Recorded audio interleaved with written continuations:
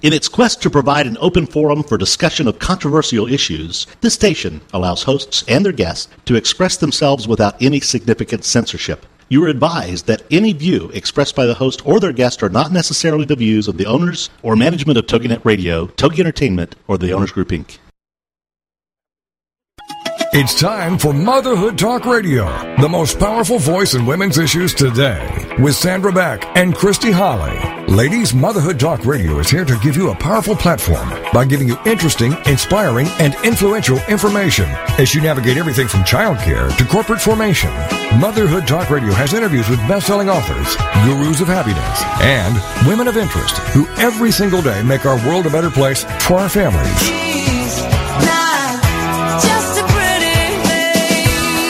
Motherhood Talk Radio, powered by Motherhood Incorporated, is on the air now. Moms, this really is your show. Motherhood Talk Radio. And now, here are your hosts, Sandra Beck and Christy Holly. Hey, mamas, this is Sandra Beck, and we have a great show today. We are missing Christy Holly because she is at a funeral. So our thoughts and wishes go out to her and her family today as they are at a funeral, and we have replaced Christy, at least in spirit, with Rick Swanson. Right. So real quick to clarify, though, I don't have to, talk higher. Yeah, you do. You have to go, what does she usually go? I know. I can't even go that high. I don't know. When she does that, dolphins, beach themselves or something. I don't know. Great. I'll make sure she doesn't know that. Yeah. Wow. Well, we have a really cool show today because we're going to talk about self-esteem and we're going to talk about head lice, both of which... I can't say that I have a lot of experience with the latter, the head lice, thank goodness. My head itches already. I'm just going to say that right now to everybody listening. It's ever since I read all the stuff on Impressionable, are we? Yep, it is very impressionable. Are you one of those people that you start reading about, the symptoms of a disease, and you're like, oh, my gosh, I think I have it. No, I have this, too. Are you kidding? I have spinal bifida just from sitting in the chair. Great. But, yeah, no, reading the lice stuff, I got to tell you, I was kind of really creeped out. And I'm not kidding you. My head itches.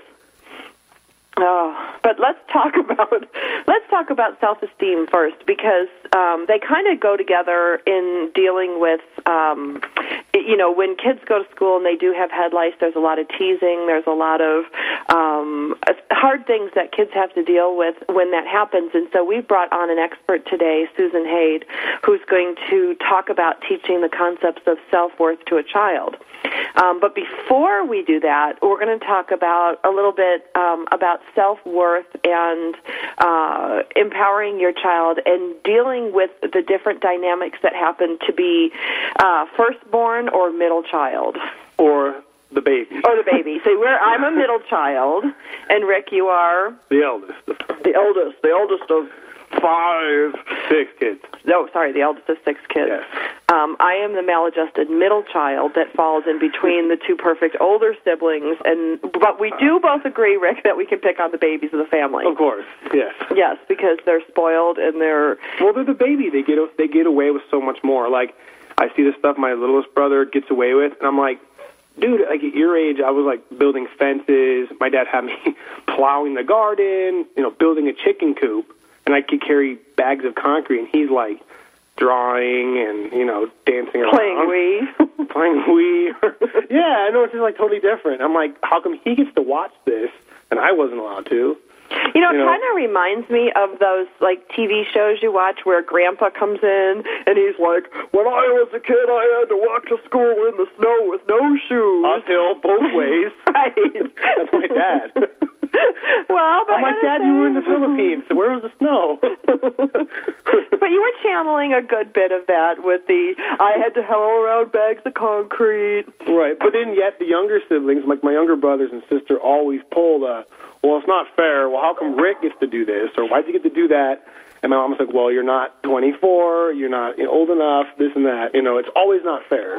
Oh, it's always not fair. I can tell you from being the younger child, it's never fair, because I can go in, and I used to do this to my sister, I can go in and, do something that I know I'm not supposed to do, but I'm not going to get in trouble. You're going to get in trouble because you're the older sibling and you should know better.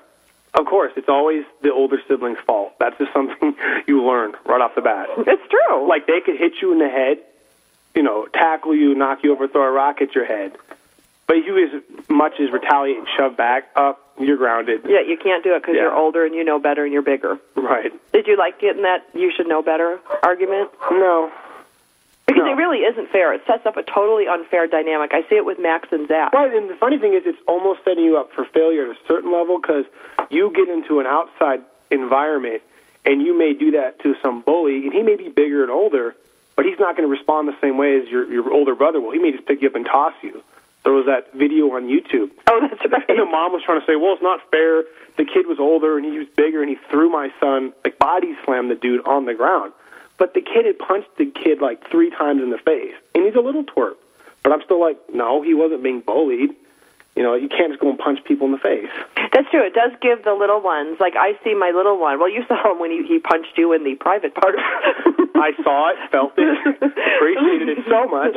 He's 4 years old, and he does think he's invincible. Well, I did teach him the hammer fist. I didn't know it was going to be deployed against me. That's true. That was so a I guess critical. it was my fault. That was the fake bad dad critical parenting error of teaching a 4-year-old the hammer fist. I seem to make a lot of those. Wow. Well, but it is interesting because you think about the topic today is the development of confidence, and I know as a little sibling, no matter what mess I get myself into, I have my older brother and my older sister who will look out for me, take care of me, protect me, bail me out of jail, all the good things that a little sister, knows is there. But when you're the firstborn, confidence is a different issue. Because there is nobody to bail you out. You are, directly responsible to the parents.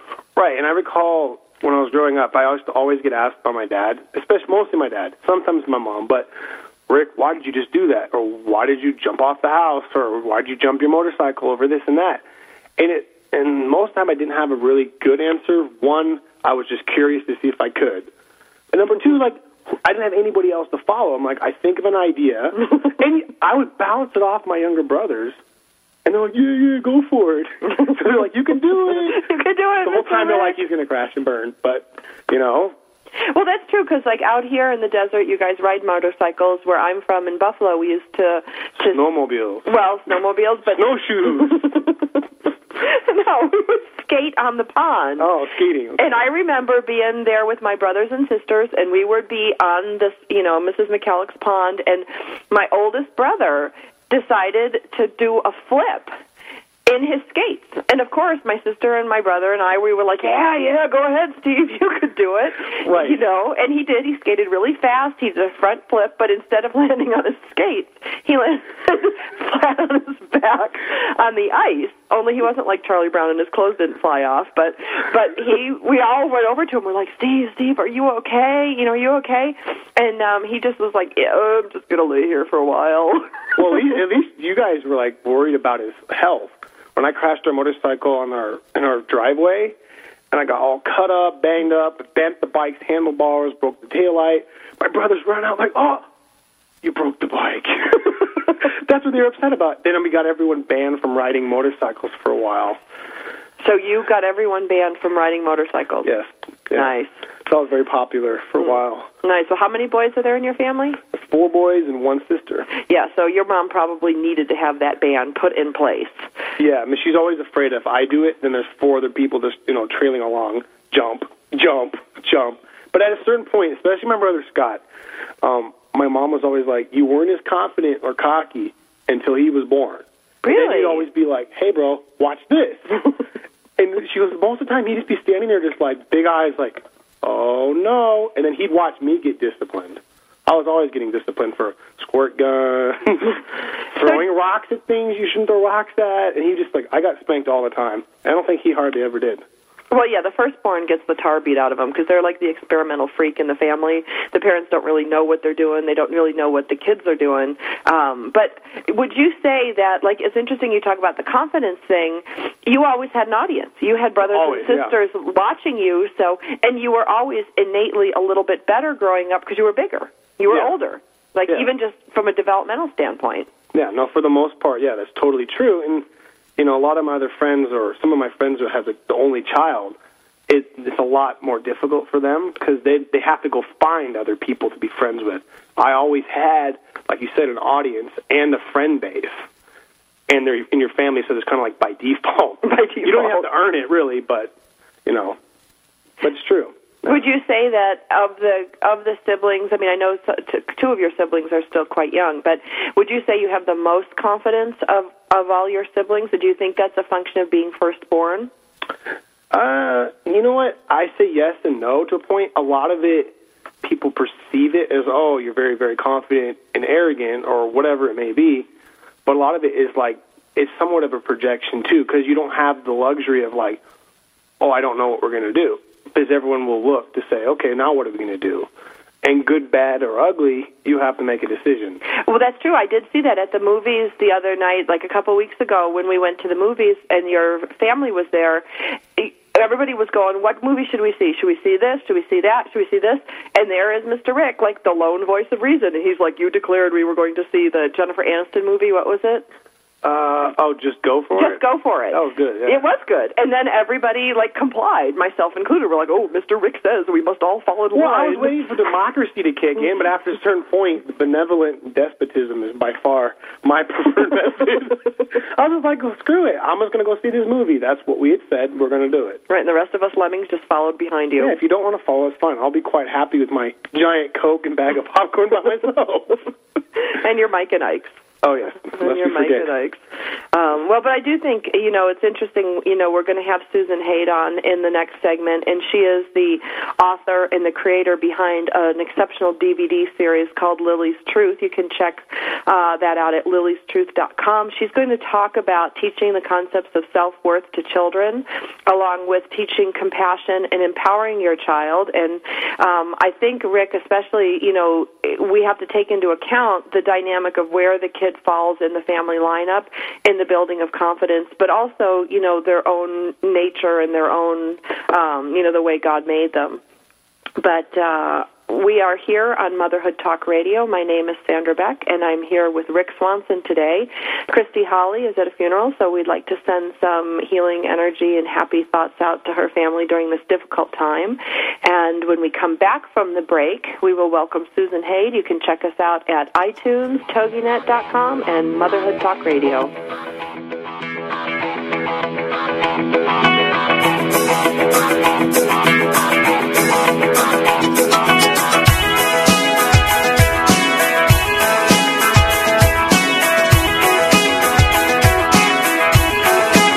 Mom, here's your show, Motherhood Talk Radio, giving you interesting, inspiring, and influential information as you navigate everything from childcare to corporate formation. This is Motherhood Talk Radio, and we'll be right back after these. Congratulations on being the proud owner of an adorable, soft, cuddly, sweet-smelling, smiling, cooing, hungry, tired, gassy, screaming little bundle of joy. So now what? Where's the owner's manual for this thing? Where are my instructions? Right here. It's Baby and Toddler Instructions with Blythe Lipman on TogiNet.com. Infant care specialist Blythe Lipman has worked with babies for over 20 years and works extensively with new parents, providing workshops, in-home visits, tips, and daily phone calls to ease those frazzled nerves. With Baby and Toddler Instructions, you can get the advice you need on how to survive and enjoy your baby's first year. For more information on Blythe and how she can help you, go to babyinstructions.com. From 32 ways to stop a baby from crying to 14 ways to get a baby to eat and so much more. It's Baby and Toddler Instructions with Blythe Lipman on TogiNet.com. Ladies and gentlemen, it's time for you to be a rock star. Get ready to rock with Rock Talk and Craig Deswald and learn how to achieve rock star status in your industry. Every Tuesday afternoon at 2, 1 Central on TogiNet.com.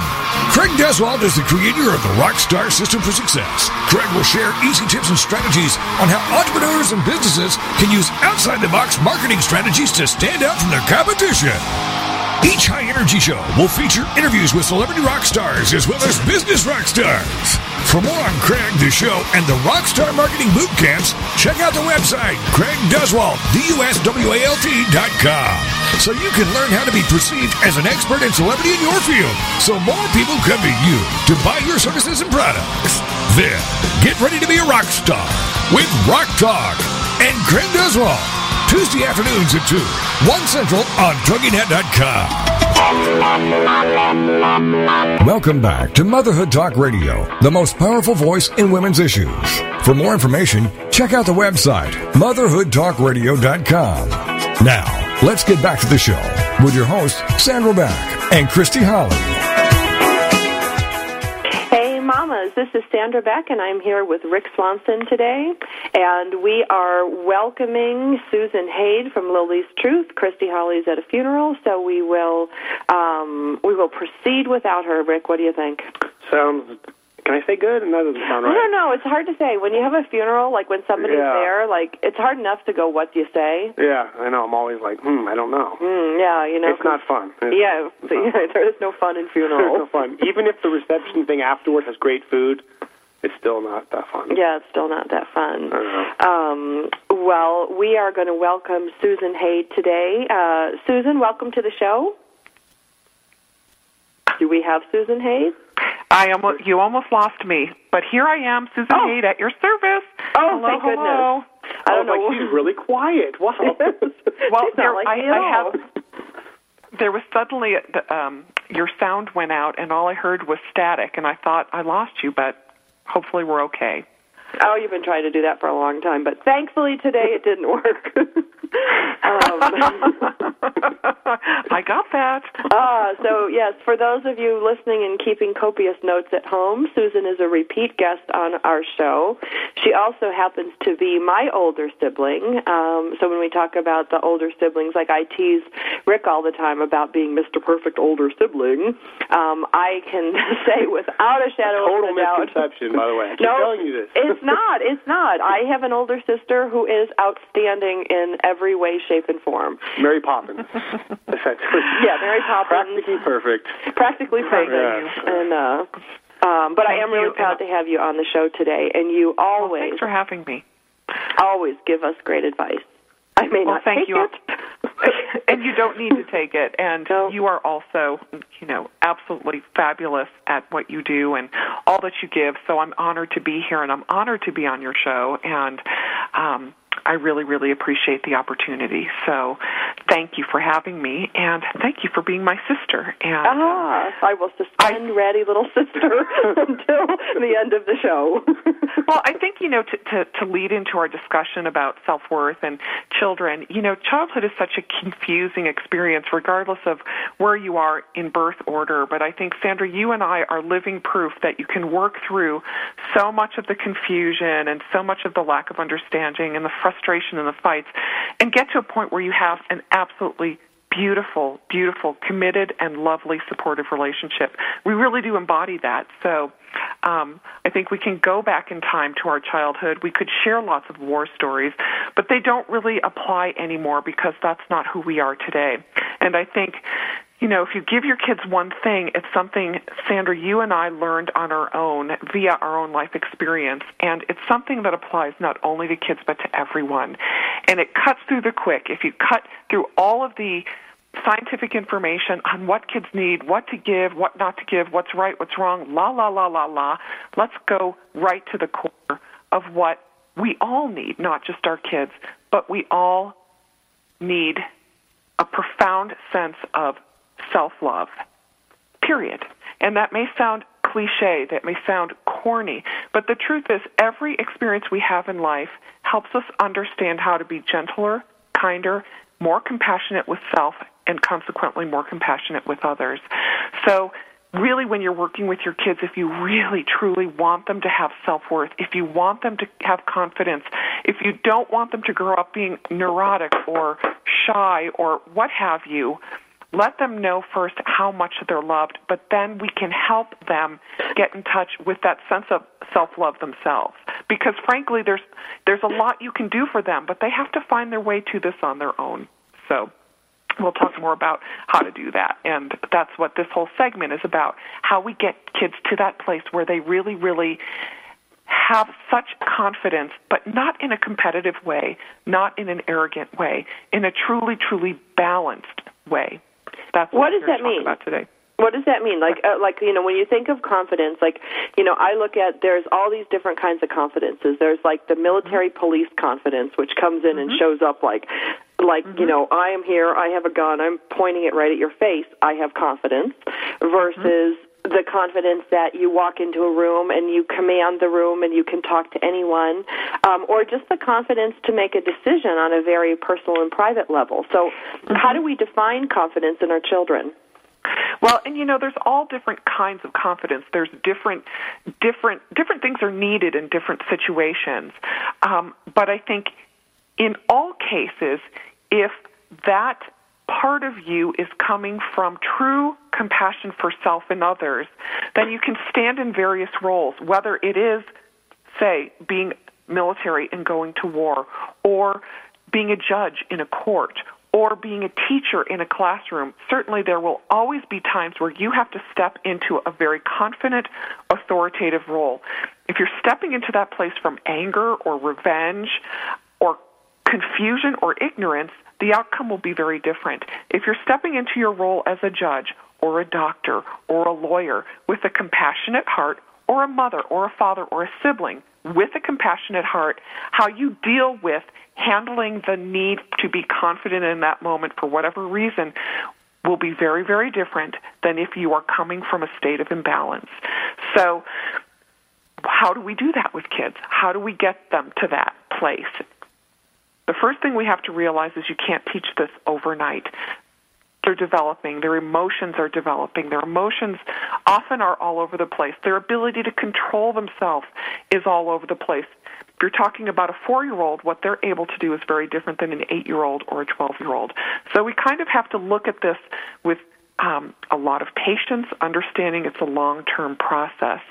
The second biggest thing we want to give our kids so that they get to that place of self-love is helping them to accept themselves exactly where they are.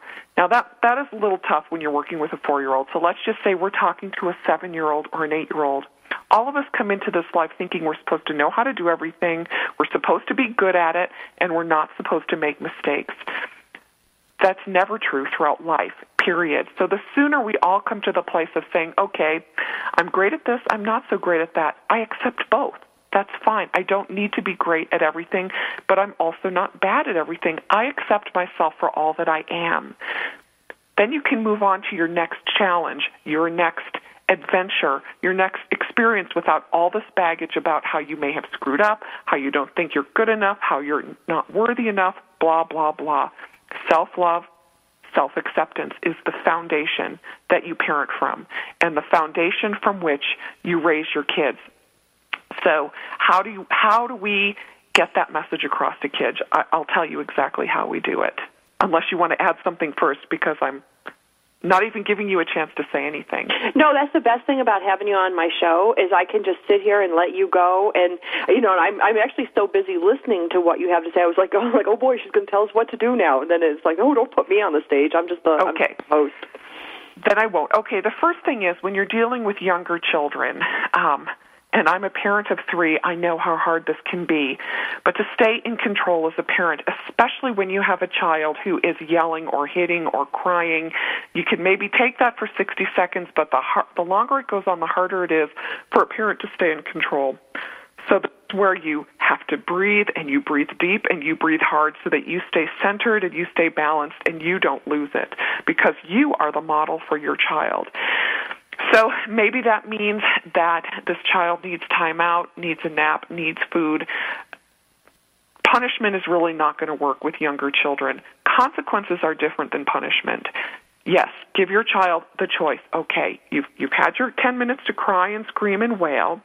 If you would like to sit down and have lunch or color in your coloring book, you can choose to, get yourself under control, or you can choose to go to your room and continue one way or another. Giving little kids choices to be conscious their own behavior, and so that they're feeling in control is really, really helpful. Nobody likes to be controlled, but little kids with the tantrums and all of the emotions that they have that they are really not developmentally able to control, you give them appropriate choices for their age. So, like, what are some appropriate age choices? Like how little? Like you say little. Little to me is like a 2-year-old. It could be, to some people, little is a 4-year-old. Okay, so you need to leave. You need to leave in 60 seconds, and your kid won't get in the car. What are you going to do? Well, what you'd say to your 2-year-old is, here's your choice. You can get in on your own, or I'm going to put you in the car. Now, one is definitely more assertive, but most kids will say, I don't want her to put me in the car. I'm going to do this on my own.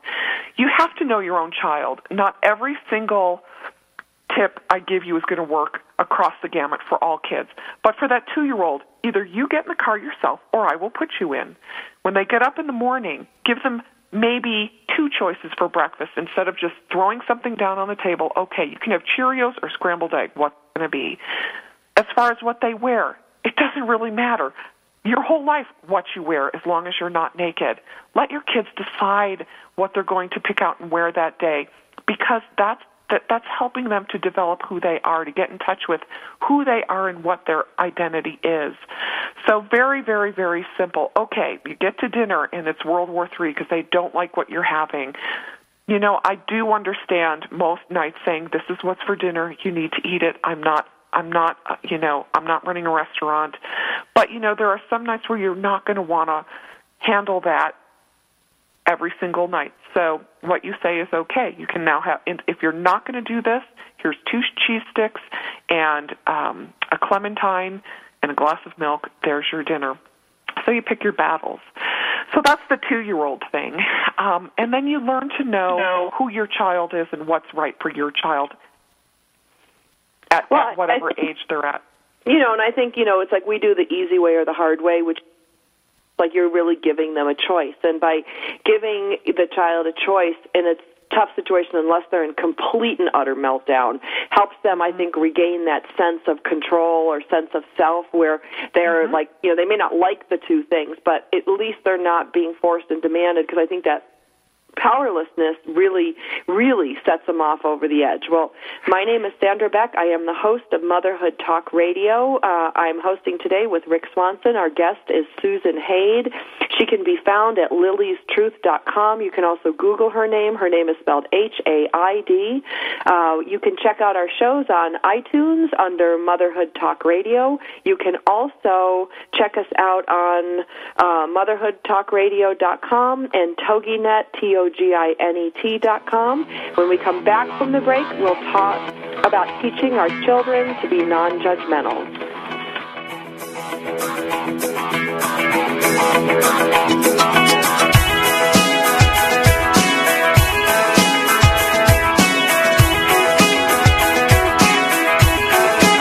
Mom, here's your show, Motherhood Talk Radio, giving you interesting, inspiring, and influential information as you navigate everything from childcare to corporate formation. This is Motherhood Talk Radio, and we'll be right back after these.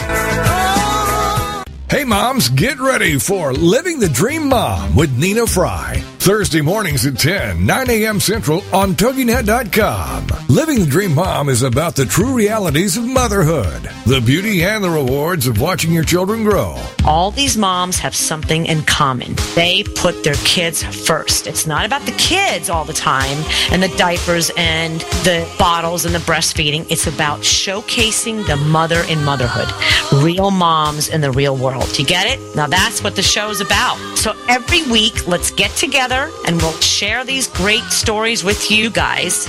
And I hope by the end of the show, you'll be saying, you know what? That is my life. Nina gets it. And I can't hardly wait to see what she brings me next week. Don't miss the next Living the Dream Mom. It's real moms in the real world. Thursday mornings at 10, 9 a.m. Central. Living the Dream Mom with Nina Fry on TogiNet.com. Holidays and celebrations get you down and leave you feeling frazzled? Then join Sandy Fowler and her guests on Heart-Filled Holidays every Monday at noon, 11 a.m. Central on TogiNet.com. Sandy will help you discover the secrets to having the celebrations you've always dreamed of while adding fun and meaning to your life. From Valentine's Day to Christmas to special family events, Sandy Fowler will show you how to put the fun and meaning back into those special days by taking a look at what we can do to turn the upcoming holidays into cherished memories and show us how to allow it to intertwine with everyday life. For more on the show, Sandy, and to receive Sandy's Holiday Happiness booklet, go to heartfilledholidays.com. Then get set to discover the secrets to creating happy holidays and happy everydays by joining Sandy Fowler and her guests on Heartfilled Holidays every Monday at noon Eastern Standard Time on TogiNet.com. Welcome back to Motherhood Talk Radio, the most powerful voice in women's issues. For more information, check out the website, motherhoodtalkradio.com. Now, let's get back to the show with your hosts, Sandra Beck and Christy Holly. Hey, mamas, this is Sandra Beck, and I'm here today with Rick Swanson. Christy Holly is at a funeral, so we're sending our wishes to her. We are live with Susan Haid, the author, the developer, and producer of a DVD series called Lily's Truth. Susan, you never told us, really. I don't think I asked you. Could you give us a quick rundown about Lily's Truth before we get into teaching how to teach our children how to be non-judgmental?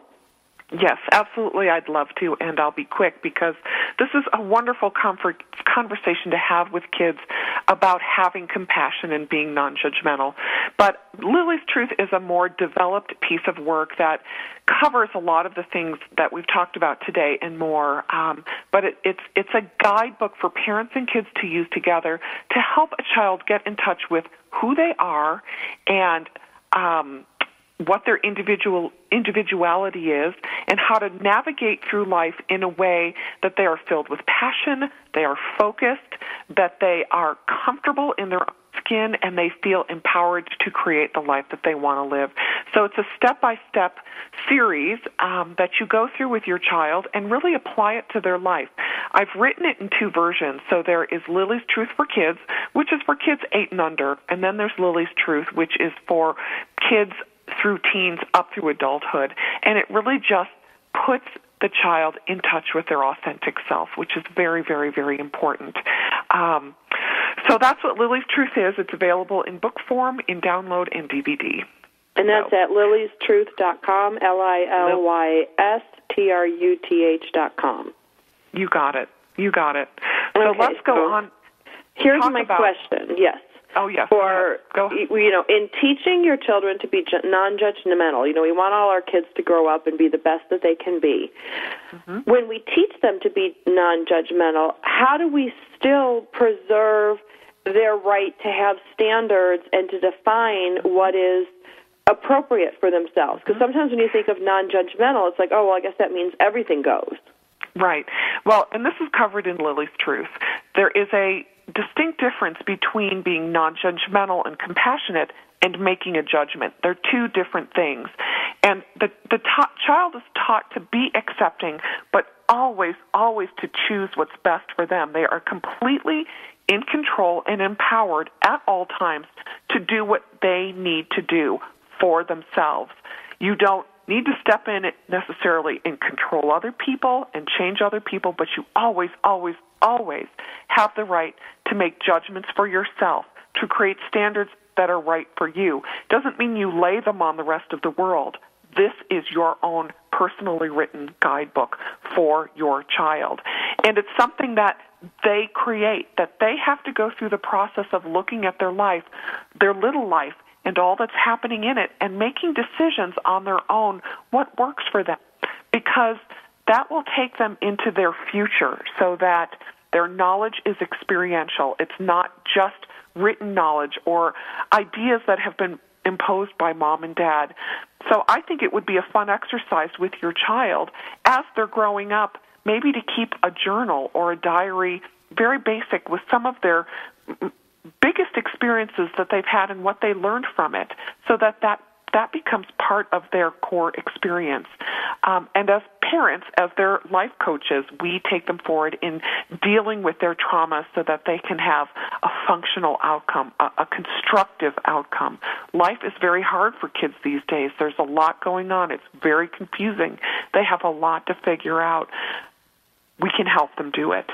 We need, first and foremost, to be good listeners. We need to give our kids time to talk and talk and talk and talk, even if what they're saying is contradictory, even if they're just venting.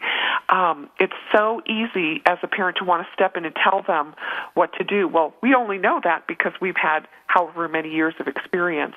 But we need just to listen, just to give them that moment where they can talk, because that validates the child. That brings the child naturally into their sense of self and their sense of self-worth, because they hear their own voices. They hear their own words. And again, as parents, we tell them, you're responsible just for you, just for your life. This is not about changing anyone else's life. Now, to bring the whole child to a place of non-judgment, we are talking about maybe being in the classroom and seeing behaviors or seeing things that other kids do. It's okay for the child to make judgments about that and say, I don't want to participate in this, or I do want to participate in that. Again, you have the conversation with the child. No drama, no condemning of other people, no saying they're bad, they're awful, they're this, they're that. Kids tend to want to go there sometimes in the classroom because they're still learning. They don't know yet how to accept differences. They don't know yet how to step away. They may see something they don't like. Sometimes they can step up and speak their truth and make a change. Sometimes that's not going to work. They need to step away. So in talking, having these conversations, seeing your child for who they are, helping them navigate through their classroom situations or their situations with other parents or step-parents, talk, listen. And so I think it's really, the kid needs to talk, and the parents need to listen. Because I can see, like, when my kids go over to the father's and the girlfriend's house, both of my kids come home ready to blow. And the older one sits down, and he'll either tell me everything that's bothering him or everything that went on, or he'll journal it. And then the little one, since he's really not old enough yet to be super articulate, and he tends to act out more in, like, punching and kicking, we can sit him down with, and this was from our family therapist, he will sit down with crayons and he'll draw a picture, and then he'll tell me the story that's in the picture. But it's almost like taking an air out of the balloon, that they come home all puffed up, and then you pull the air out of the balloon, they calm down, they can go on their day, they've processed it, and really I don't have to say a lot as the parent at that point. I'm really just the safe place to fall, the sounding board, and I see, like, especially in the organized sports my kids are in, when the kids try to come over to the parent to say something, a lot of times the parents cut them off, they shut them down, and you really teach your kid at that point he has no voice. Doesn't mean you should let your kid run roughshod and call all the shots. Exactly. But at some point, if you don't ever let them have a voice or an opinion, it's going to be very hard for them to define themselves and to feel that they have anything of value to say. That is absolutely beautifully said, and that is so true. And in a family situation, everyone should have a voice. Everyone's opinion matters. We're teaching kids collaboration, not competition. We're teaching them collaboration. And so it is a very, very important thing to honor what is happening within your child. And often what happens when a child has had an opportunity to voice what they're experiencing in their life, then they can relax about it. They feel supported. They feel like what is going on with them matters. And then you can, develop your game plan from there regarding what your child might need, or what you can talk about, or what you can bring to the table for your child so they can navigate whatever situation they're walking back into. Takes a lot of conscious awareness on the part of the parent and a lot of time with your child. Being with your child. The old style of parenting was one of control, one of we are parents, we know what to do, you do what we say, and that's the end of it. This is a whole new evolution in parenting where we give children reasonable choices, where we honor and respect that they are whole people. They're not just part of a person, they're whole people, and that knowledge is there. We can facilitate that to come out. We don't need to repress them, control them, condemn them. We need to love them, accept them for who they are. Most importantly, when we accept them for who they are, they can accept themselves for who they are. And then you have right there germinated the seed of self-love. And but you've also taken yourself out of the mix and put your kid as individual. Even though they're your child, they have their own thoughts, their own feelings. They're not just a replication or somebody trying to make you in their likeness. And that's absolutely. I see that a lot in the parenting where they want the kid to be just like them. And I think of my Max when he was 3, and the father took him ice skating, wanted him to ice skate and love ice skating and hockey as much as the father did. And Max laid on the ice and cried. Then he was like, "It's cold. I hate this." And we brought him back a few times. He's never going to love that. It's just not him. So giving our kids the space, especially now that because of the economy, we're having smaller families. When you have 1 or 2 kids, the focus is on those kids all the time. In a bigger family, there's less focus on the kids to be made in the likeness because there's just not enough time. Well, and it makes parenting much more exciting for 2 reasons. One is you get to discover who your child is rather than deciding who your child is. You get to discover who they are. The second thing is parenting is not about control. You are not trying to control this person. And those are 2 major shifts in parenting, and those are beautiful things. Ultimately, what you teach your child as soon as they're able to understand it, is they are responsible for the choices they make in the life they're going to live. They make the choices. Very empowering. That's what we want to do with our kids. It's what we want to do. So we're about a minute and a half to break. Can you quickly give us some immediate solutions for kids and to ramp up that level of satisfaction in your family? Okay, bottom line is we have to teach our kids that it's okay to take time to take care of yourself first. We've gotten this reversed in our culture. We take care of everybody else, and then we take care of ourselves. We've all learned when you take care of yourself first, you have so much more to give. Let's start with our kids, teaching them to honor, love, and respect themselves, take care of themselves. Teaching kids to respect differences. Everyone has different thoughts, ideas, beliefs, etc. Respect the differences.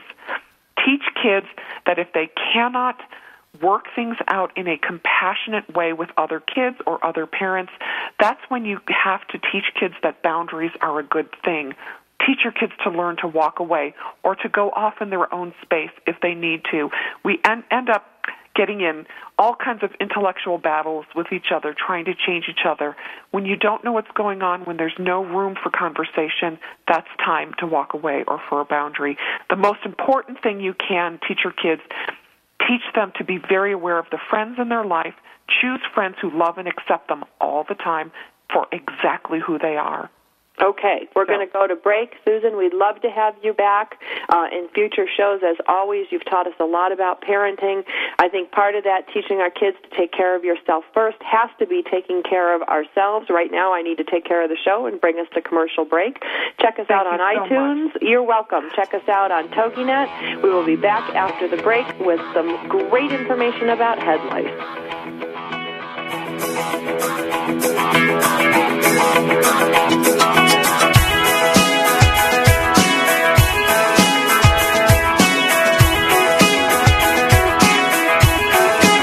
Mom, here's your show, Motherhood Talk Radio, giving you interesting, inspiring, and influential information as you navigate everything from childcare to corporate formation.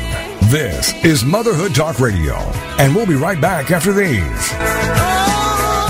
The Trick to Getting Published with your host, Florence Blake. Friday nights at 9, 8 Central on TogiNet.com. Flo has seen it, done it, and now can share from her experiences as a newspaper staff reporter, feature writer, freelance editor, and college writing instructor. And now Flo has authored a system whereby her students enjoy a 90% success rate in attaining publication of their manuscripts for the first time. In just 4 years, she has over 800 of her own articles published in national magazines, newspapers, and anthologies. Author of several books, including the powerful memoir, The Sicilian Nobleman's Daughter, Florence has advised and edited professors, deans, PhDs, and hundreds of students' writings before submission. And now it's your turn. Join us Friday nights with your questions.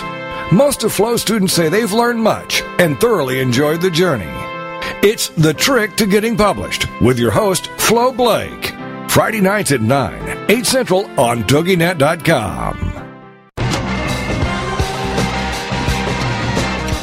Hey everybody, this is Pete Dix of Beatles and Beyond.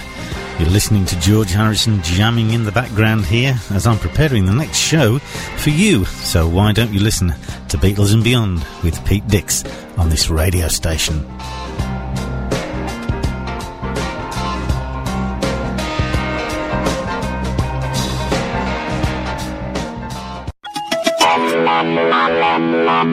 Welcome back to Motherhood Talk Radio, the most powerful voice in women's issues.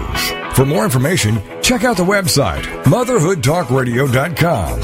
Now, let's get back to the show with your hosts, Sandra Beck and Christy Holly.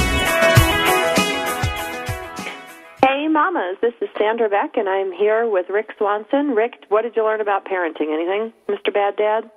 Mr. Bad Dad. See, you can't keep calling me that. All right, Joe Good Dad. Yeah.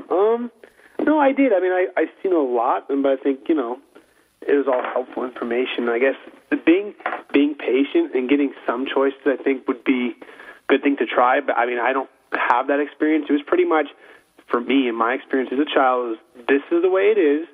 You will do it or you'll be punished, period. I mean, my mom having 6 kids, it's like, yeah, we're having pancakes or we're having oatmeal, and that's what we get to eat. We get the choice. So, well, I think, that would be cool, but, Right, but for some families, it's not practical. Yeah, she's like, it's military production line, Not that she, didn't want to, but she didn't have the time to. Right. And you have to divide all your time between every kid and make them all feel special and equally important. And she did. She did a good job. Well, good. Yeah. So we're going to talk about head lice next, which I can't do that without laughing, even though I know my sister, who was recently on the show, would be like, okay, that's like judgmental or awful. But I think I see something on your head. No, I don't. But I have been itching the whole show, and, it's just one of those things that, a lot of kids get, and it's not something to be made fun of. But I'll tell you, in the Army, they get head lice. I mean, you were Army, so, but you didn't have much hair. No, and even in, like, the police stuff, they shave your head completely bald. It's a practical thing as far as you don't have to, like, when you get in the shower, it dries quickly, you don't have to wash your hair, but it's a sanitary thing. Yeah. For bugs, for head lice. Yeah, all that jazz. Yeah, but kids, kids when they get it at school, like when they do their homework. Just shave your kid's head. Well, raise little skinheads. No, we're not raising little skinheads, but we're not even raising kids like bald kids. But what do you do if you have a daughter, like your sister Catherine? You're not going to shave her head. Why not? It's sanitary. Sorry, honey, we're doing this for your own good. No, you'll never get a date ever. You will never. Yeah, that's it. That's the real reason. Like you're surviving from leukemia or something. It's like, that's hot. But the moms get it too. Like my sister with her kids, it went through the house, and then she got it. And my sister has long, beautiful hair. She's not going to shave her head and use the Rick Swanson method of lice removal. You don't want my haircut? No. No, it looks great on you. Looks my little pea head, not so much. So we are going to welcome Amy. Amy Ronan is the president of this really cool company called Fight of Your Lice, LICE. Amy, are you with us today? Yeah, I'm here. Can you hear me? Yeah, welcome. So Rick has never had head lice. I don't know if I ever had.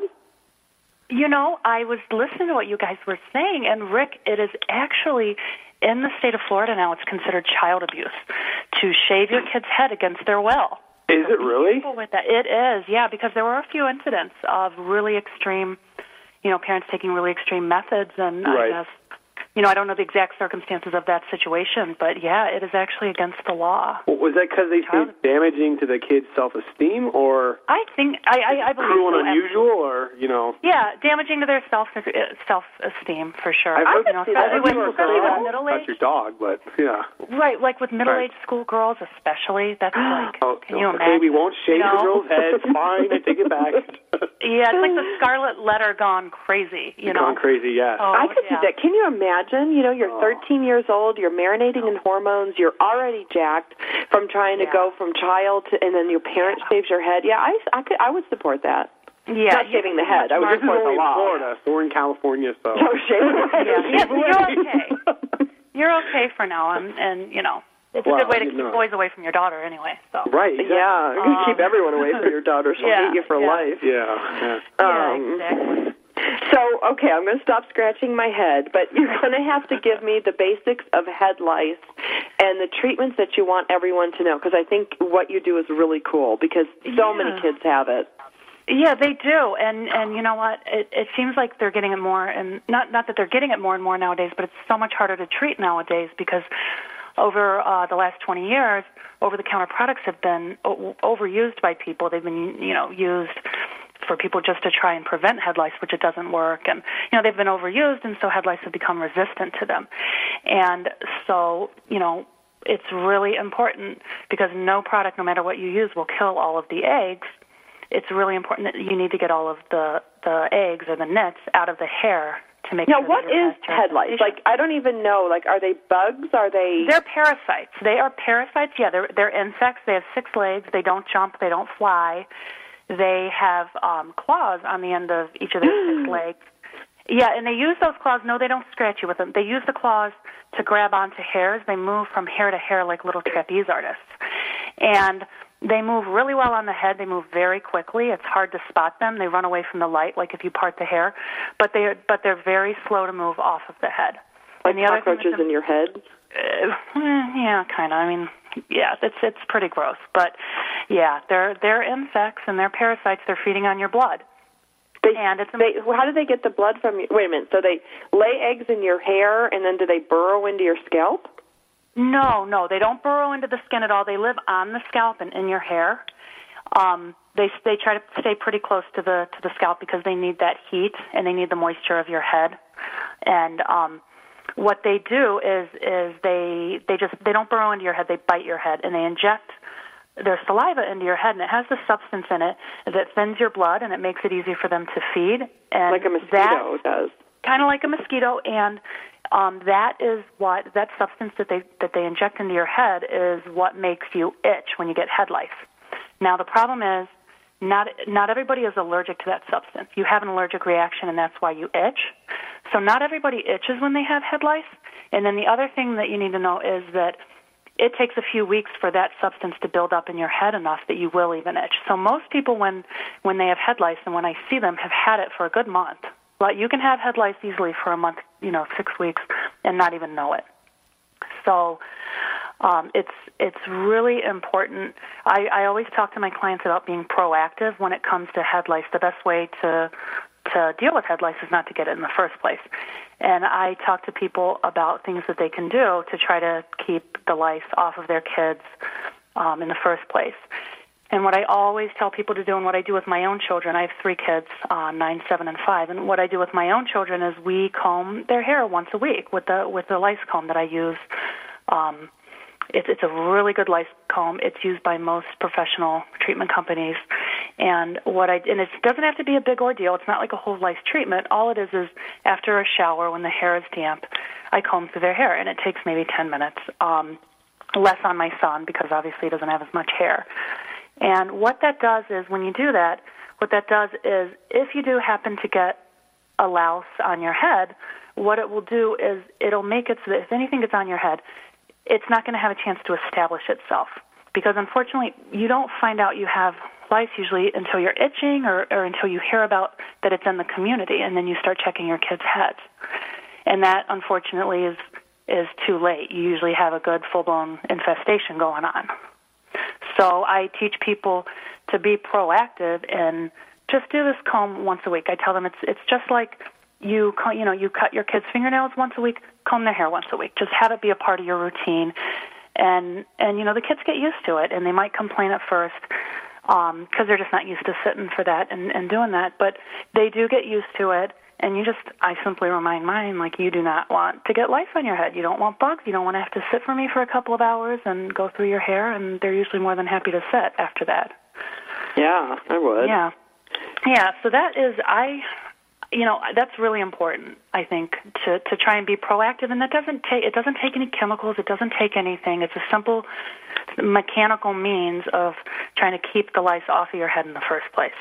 And then you can use you can use shampoos and sprays and stuff that have essential oils in them, like mint or tea tree or peppermint or lavender in them.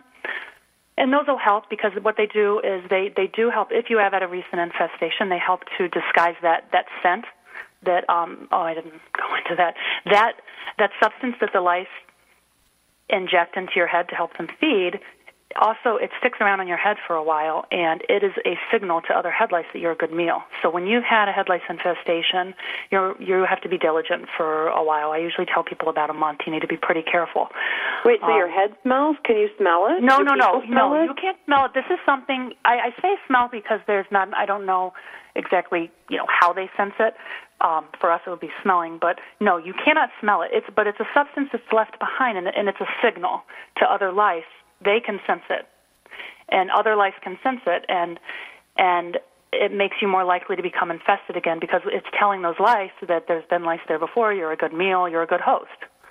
And so how do you get it? I mean, if you're like Rick was asking, you said where do lice originate? Are they? I mean, Right, exactly. Like I was just curious. Like you're saying how to treat it. Like where do you contract them? Like are there certain things that you should be aware of, or like avoid from other people? From other people, yeah. And over 90% of transmission they've found is direct head-to-head contact. And that's why you see it so much in children because they're close to each other all the time. They're hugging each other. The boys are wrestling. I tell clients, and I do this with my own girls, to keep their hair tied back in a ponytail. Or I put their hair in braids all the time. To keep their hair back when they're going to school, when they're going to be, around other kids, going to birthday parties and stuff. And I tell clients, too, if they've been at a sleepover, go ahead and run the comb through their hair the next day. Just do that. You might not. And this is not a cleanliness thing, is it? Absolutely not. It has nothing to do with cleanliness. It happens at all socioeconomic levels. It's not at all about hygiene. Lice do find it easier to move through clean hair, but that's not right. Don't keep your hair dirty. Don't keep your hair dirty. It's not going to prevent it. Keeping your hair dirty isn't going to stop it. If they get on your head, they have such a strong drive to feed, and they feed every 4 to 6 hours. They have such a strong drive to feed that they're going to find a way to feed if they're on your head. So what about is shorter hair? Like with my kids, I sometimes have longer hair in the summer just because of the sun protection. But if you have a brush cut, or if you even have it closer to a brush cut, like shave your head, would the lice still be there? Like for a buzz cut, you mean a very short buzz cut? They can be. I've treated little boys who have been treated with like Rid or Nix, one of the over-the-counter pesticide products, and then a few days later I've checked them and I found little babies that have just hatched on their head. Yeah, and they gotten it from somebody else. Somebody else in the family usually brings it in, and then you're even closer with people in the family, so you pass it on to your siblings. Wow, yeah, Amy, I hate to cut you off, but I want to give your website before we go close the show. It's fightofyourlice, LICE.com. This is Amy Ronan. She's the president. We're going to have you back, too, because you've got all sorts of information to share with us. My name is Sandra Beck. I want to thank my co-host, Rick Swanson, today. I'd also like to thank my sister and the light of my life, Susan Haid, who was our guest today, and Amy Roden, the president of Fight of Your Life. We will be back next week with another great show.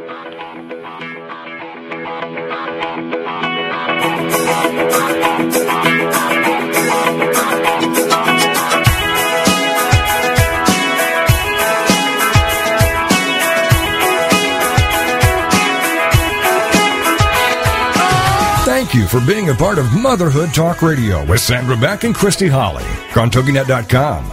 Join us every Tuesday as we give